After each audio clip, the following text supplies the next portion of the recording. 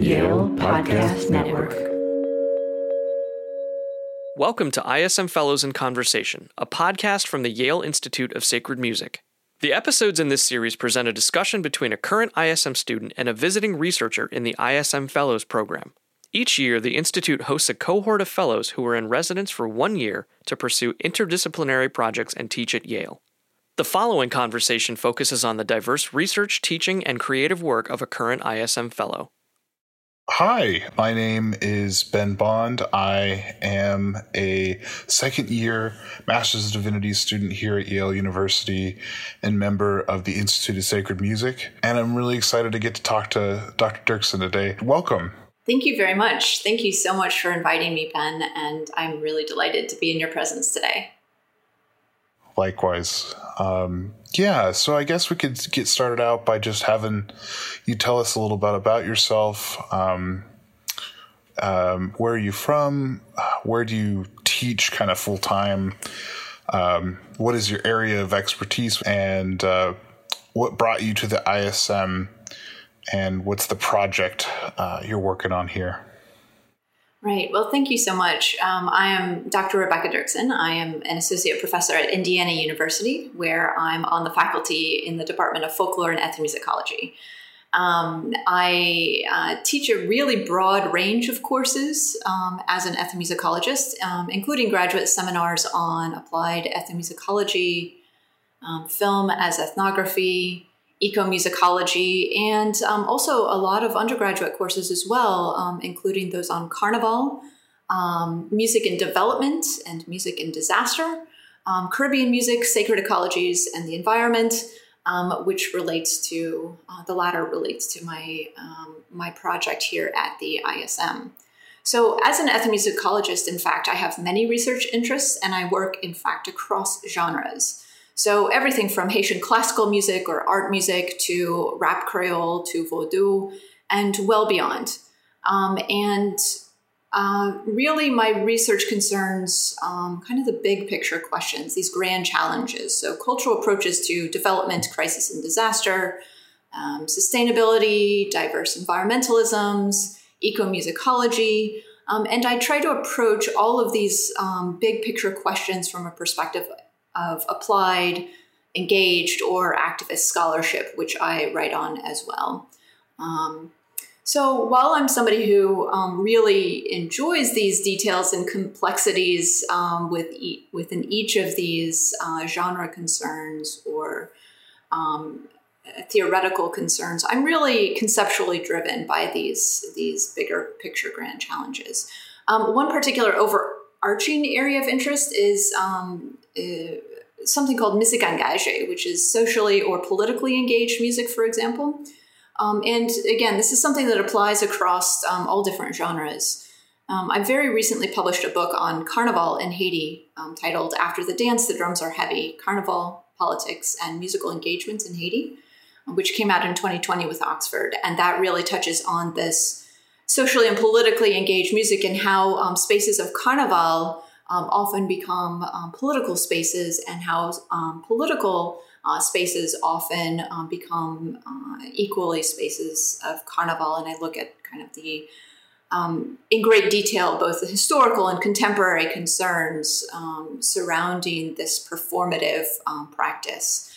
And so this year, I'm working to kind of extend this work on musique engagée, this socially and politically engaged music, but really through the lens of sacred ecologies and the environment. So I've always been long interested in environmental matters, climate change, the direct impacts on specific communities, especially, for example, Haiti in particular, which has found itself at the top of the list for countries that are the most vulnerable in the world to the effects of climate change.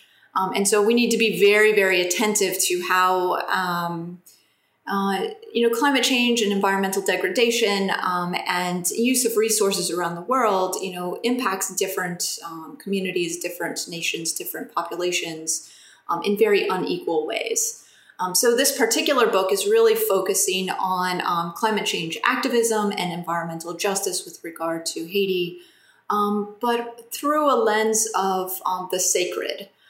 So I'm looking at Vodou as being a really essential metaphysical practice of understanding more about relations between human and non-human or beyond human, and how people facing centuries of colonial and neo-colonial intervention and violence can find ways to move through this universe. So Vodou, I think, has a long established ancient practice of looking at the universe in a more encompassing way than many of us have been geared to think through a capitalist worldview. So that's effectively what I'm looking at while I'm here at the Institute of Sacred Music, this project on Vodou as sacred ecology and the environment and environmental justice. Wow. That is just so cool. I would love to do that in some capacity in my life. I think that leads to my second question for you is, I think what's really fascinating about your work is how diverse and multivalent it is in its approach to, what you're trying to explore. And I mean, a lot of scholars would approach something with just the environmental perspective, and like, what about, sociologically, is this religious movement of Vodou doing to do environmental activism? But what you're doing is something that's so much broader and much more interdisciplinary. I'm curious kind of what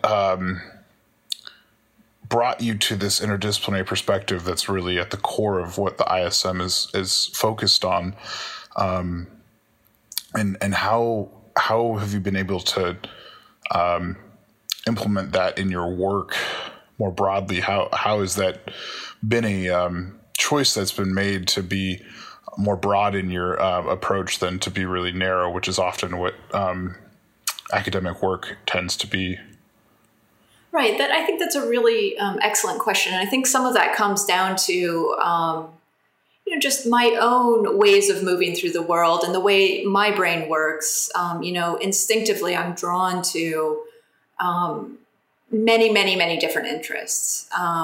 So this commitment to interdisciplinarity, I think, is kind of core to who I am. I tend to see all of those connections. My brain doesn't remotely work in a linear way.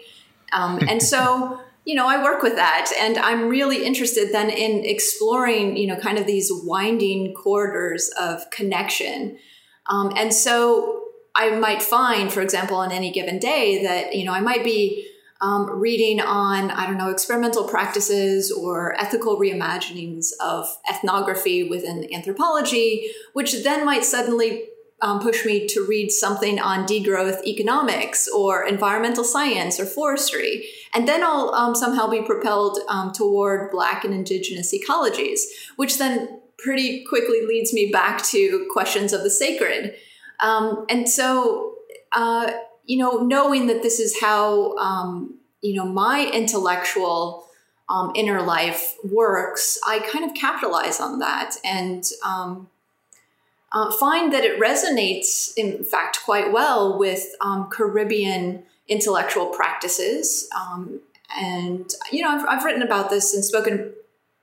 Well, yeah, I've spoken about this process a little bit before, kind of likening it to spiralism, which is an important Caribbean or Haitian literary movement that I think critically to me is an explicit rejection of that linearity that is supposedly so characteristic of so much within academia, these academic expectations that we have with regard to writing, publishing, teaching, etc. So rather than seeing my ability to jump between many different diverse sectors and interests and disciplines and areas of study, I really find this energizing and, for myself, conceptualize of this as more of like a spiralist praxis as a scholar, and really enjoy the process. And, if I don't know where I'm going to end up at the end of the day, based on where I start, I just enjoy that journey as being part of how I think. And I think that yields this type of framing of any really critical project. When we're dealing with environmental justice, for example, how do we see the deeper connections that draw us all into this project, regardless of race, gender, nationality, ability, religion, any of these perspectives? I think, you can see that they're all kind of integrally related in one way or another. And so I try to really celebrate that rather than see that as a limitation. Absolutely. And the idea that interdisciplinarity can be perceived as a limitation in the Western academic context baffles me, frankly. If anything, it should be a broadening. It's the limitation comes from the antithesis to that. And yeah, I think one of the beautiful things about being here at the Institute of Sacred Music is that commitment within the academy towards that interdisciplinarity that is unique, that I really value and cherish. And I'm sure probably was a draw for you as a scholar outside of Yale to be like, I want to be a part of this. Absolutely.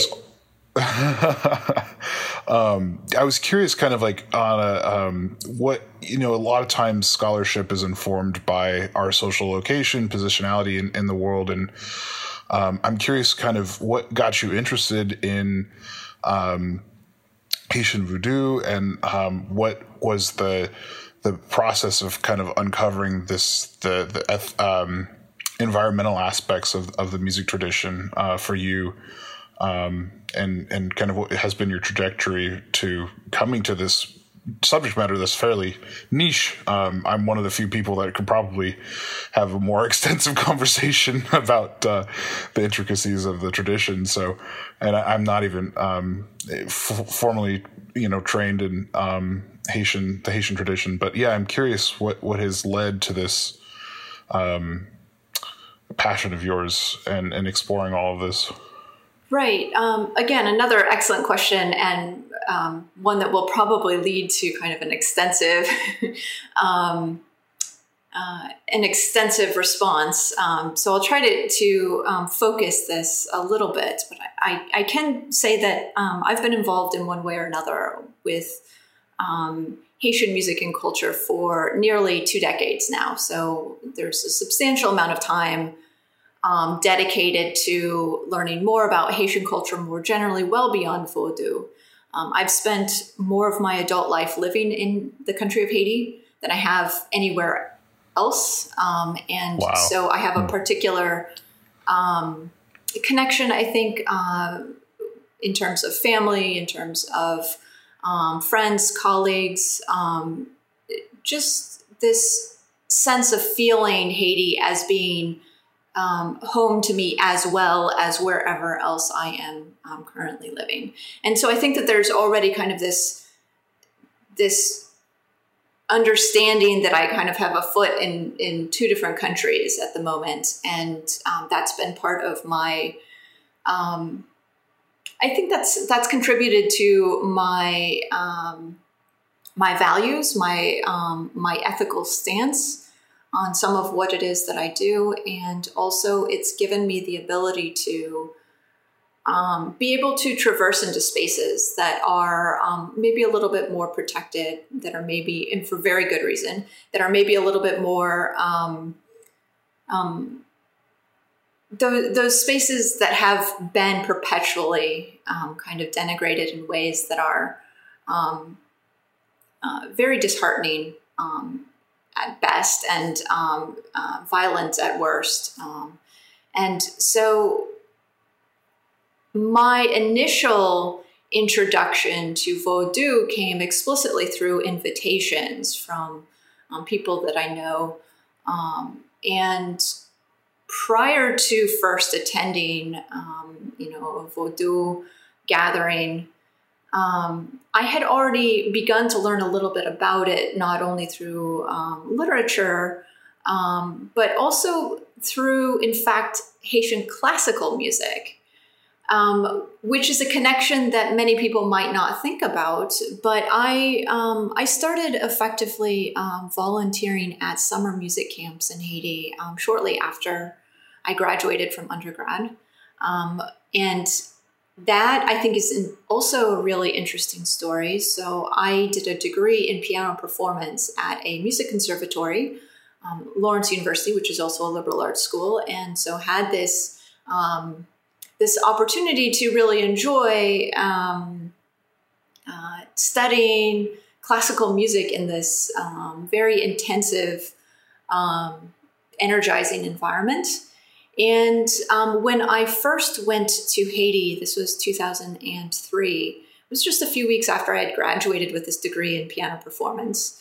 And I stepped into this space where effectively the summer music camps were geared around, the typical high school repertoire that we would see in high school orchestras and bands, in North America, right? So we're dealing with a very canonical orientation to performance and learning. And at the same time, there were also some efforts to bring in Haitian classical composers to that practice as well.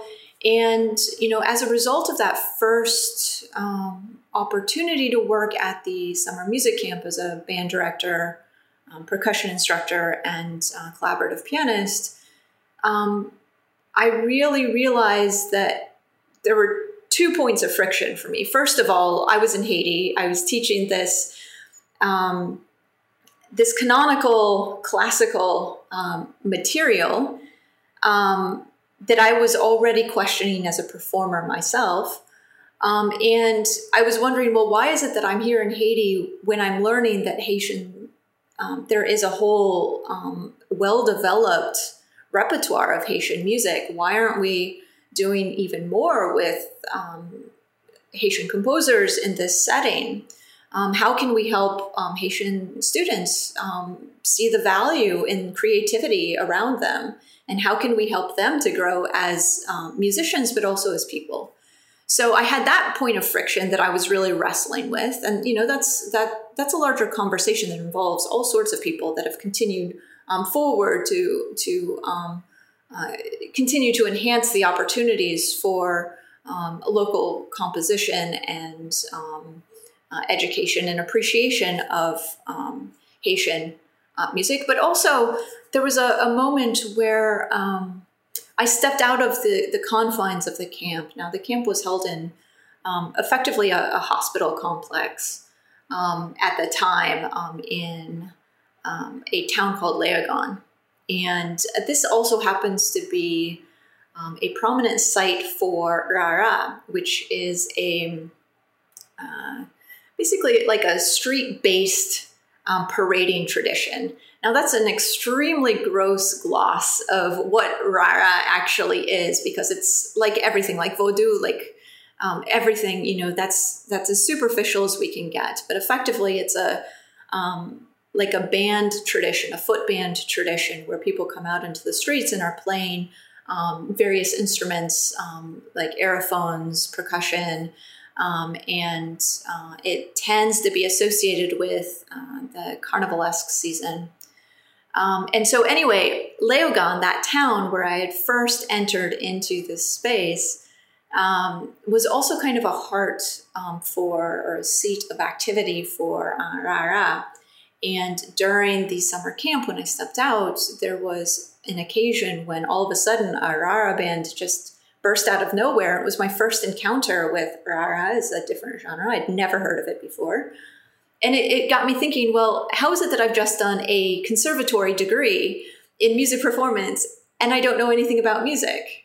Of course, I had a really great training, which I'm immensely grateful for. I'm glad that I went through that degree. And yet it was kind of a moment where I was increasingly recognizing the limitations that had been set with regard to understanding music at a professional level, right? So from that point, I think I've gotten quite a far astray of what your original question was, but it kind of gives you a little bit more background in terms of how I initially got entered into this space. Long story short, I kept going back each summer to work at these summer music camps, and there were several of them. That then led into a master's degree where I did some ethnographic research for a number of months in Haiti, which then led into my PhD, which in the discipline of ethnomusicology typically involves an extended period of on-the-ground research and kind of being in the space in community and getting to experience things that are of importance or that are just part of the daily life of people in this place where one has decided to come and be. So it was kind of a gradual progression. And then as things evolved through my PhD, I came to the decision that there are all sorts of hefty questions about the ethics of ethnography, right? And what the implications are for especially a white American scholar to come into a space like Haiti and try to establish themselves as, a scholar of that area. In wrestling with those complicated frictions myself with regard to race, nationality, all sorts of privilege-based questions, I came to the decision that, in fact, I needed to ensure that my participation was an ongoing, lifelong commitment. And so that then evolved into being able to have, as I said previously, that foot in two countries sort of perspective. And so then I've just been going back and forth between whether it's been in Boston or whether it's been in Bloomington or now here in New Haven. I've been, going back and forth as often as I can.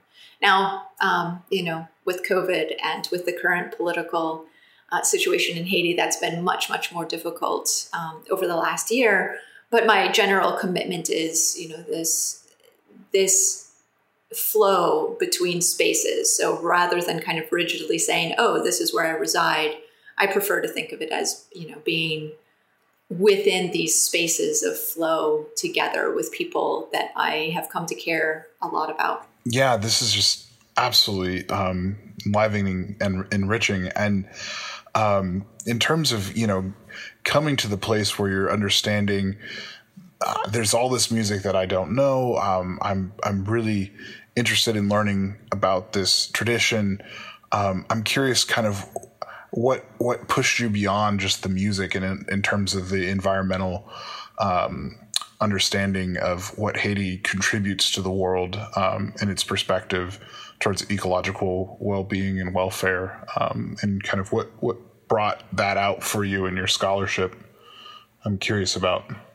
Yeah, that's also a really great and helpful question. So, in fact, the way I stepped into environmentalism in a formal academic setting was really in, first of all, my ethnographic experiences in living in the country both before and after the 2010 earthquake. And at that time, I think many of us can remember kind of the really dramatic images that we were seeing in the media with all of the buildings kind of toppled into rubble. And one of my extended periods of fieldwork happened to correspond with this immediate post-quake experience. And I had immediately before the earthquake, I had been there, and immediately after the earthquake, I was there. And so this gave me the opportunity to be walking around in the country, and particularly based around Port-au-Prince, or the capital city, where this was kind of the central point of the catastrophic experience, and really the focal point for all of these aid organizations that were coming in. So I came in looking at, disaster and development concerns, how these international organizations are coming in and trying to kind of shape the cultural and political environment in very particular ways, and the impacts more broadly with regard to how those who had just survived this event were being treated.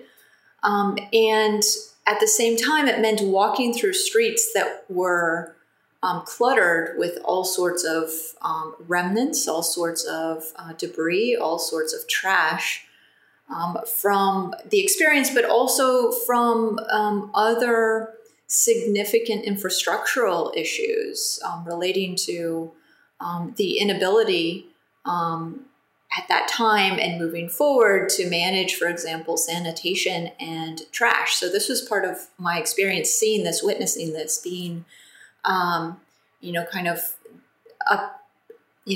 being centered, or not centered, but kind of being right there in the middle of it and experiencing the intensity of it. And so my first environmental push was really to look at how people were responding to trash in multiple levels. So trash in terms of the literal rubbish that was being thrown in the streets and not being collected, and how people were trying to navigate living in these circumstances, and what that psychologically and physiologically and physically was meaning for people. There were all sorts of songs at this time that were talking about trash. They were talking about, for example, there's a phrase in Creole that effectively says that your face is your passport. So the way that you present is the way that you're able to move through the world. And I saw this as kind of this really important metaphor for the ways that people were literally experiencing the trash situation. So certain neighborhoods, if they were not being able to have trash collection on a regular basis, well, they were those marginalized zones that were becoming points of frustration and demoralization for so many people. So they were being characterized according to the specific zone that they were living in, versus these more elite zones. Families with much more economic means were not seeing similar characterization. So I was interested in looking at, just even locally, how some people were being treated in ways that were very degrading and difficult for their existence, and others were being kind of exalted and appreciated.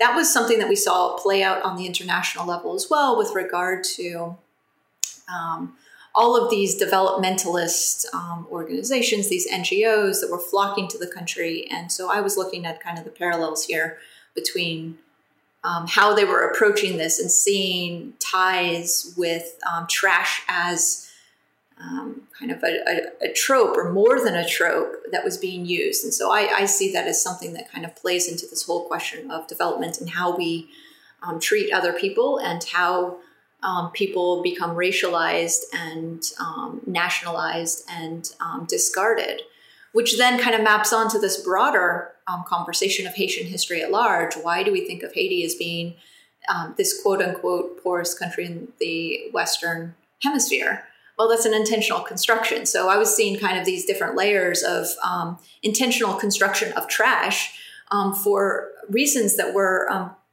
in my view, completely illegitimate and not respectful of actual histories and the actual value of people. So that kind of got me into this whole conversation about the environment in very, very broad terms, but also through very specific experiences of literally walking through trash on the streets. And that then related to this other question about trees that I became very, very interested in some of that same repertoire that talked about too much trash. There was also mention of deforestation, and we talk about deforestation a lot with regard to Haiti as a nation where, obviously plantation-based colony that was one of the absolute most productive in this hemisphere and was enormously wealthy, at the time of its peak during the 1700s. And that really gets us into a history of looking at land management and, what types of resources are being extracted in order to make other resources possible to extract. So, plantation-based society based on, needing to raise trees or forests in order to produce sugar and coffee crops. And then when we move past the revolution, when Haiti became an independent nation, we see kind of a new iteration of management of land. And again, very complicated conversation, but with regard to trees and deforestation specifically, we move from that plantation-based model to not too long after the independence in 1804 to a century and a half of aggressive lumber exportation. And during that period, we see all of these highly valued hardwood trees. So, for example, acajou, which is mahogany, or these high quality woods that are used for building and furniture. They were all effectively harvested in order to send overseas to North America and Europe. So you see a different form of extractionism emerging at this period. And those two movements combined led to, by the 1930s, near wiping out, significantly wiping out of various species of these hardwood trees. And so the common narrative, though, that we hear when it comes to deforestation in Haiti is all those quote unquote peasants or paysans, those rural dwellers who are cutting down trees for charcoal. And so I was seeing, yet another connection. Well, we're not looking at this longer history to be able to understand, this is part of a trajectory. And so when you are denigrating, people who are effectively just trying to survive by blaming them for the bulk of deforestation in the country, well, we might have we might have to work on our perspective because that is certainly not representative. It's certainly not accurate in terms of this bigger picture concern. So I was concerned, with trying to look at this broader system and the longer term violence that was being enacted against contemporary citizens who were using trees for charcoal, while also kind of reconciling that against the beauty of trees within Vodou. So Vodou is a sacred practice, attributes various qualities and characteristics to all different species of trees. So they have healing properties. There are all sorts of songs in the Vodou repertoire that describe using leaves from certain trees as healing aids, making teas, making tinctures. And so effectively this becomes like an indigenous pharmacology, or this healing practice through intimately knowing the medicinal properties of each of these species. So In addition, each tree species is associated with various loa or vodou spirits that kind of occupy the space of the trees, or they're associated with the trees. The trees become like repositories or like homes for these spirits. And so people who practice vodou have kind of this very close tie to trees as being essential.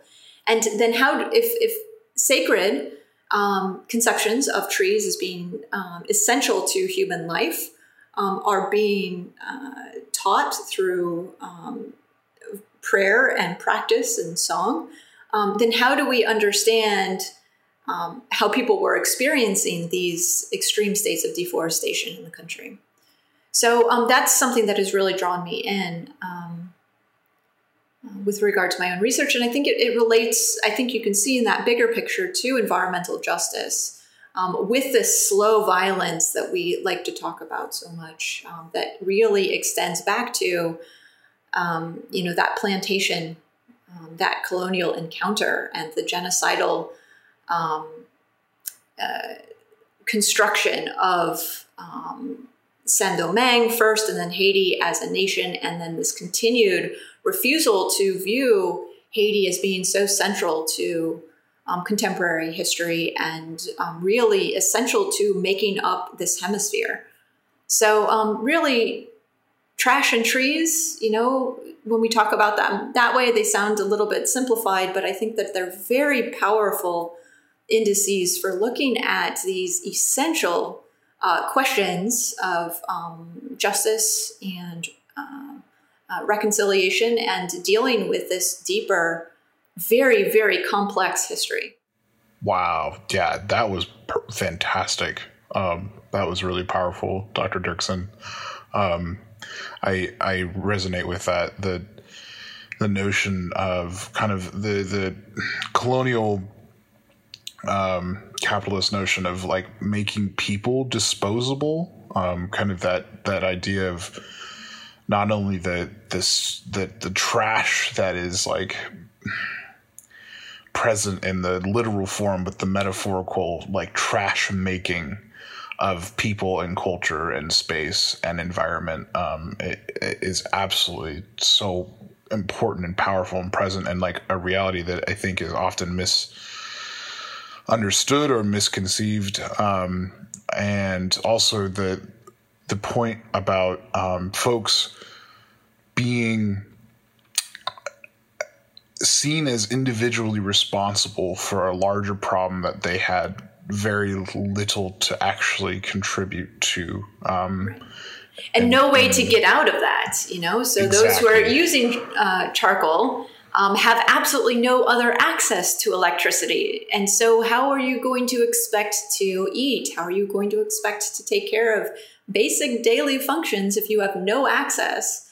So yeah, it's that perpetual construction of people as though they are not people as though they are quote unquote trash. And then we have to really do some critical reconstructive work, regenerative work to be able to respect, all people as being essential and valuable human beings. And so that I think is really at the heart of what this project is. And that's how I see trash and trees really closely tied together. Thank you so much, Dr. Dirksen. This has been such a fantastic and insightful conversation, and we are so grateful here at the ISM for your time.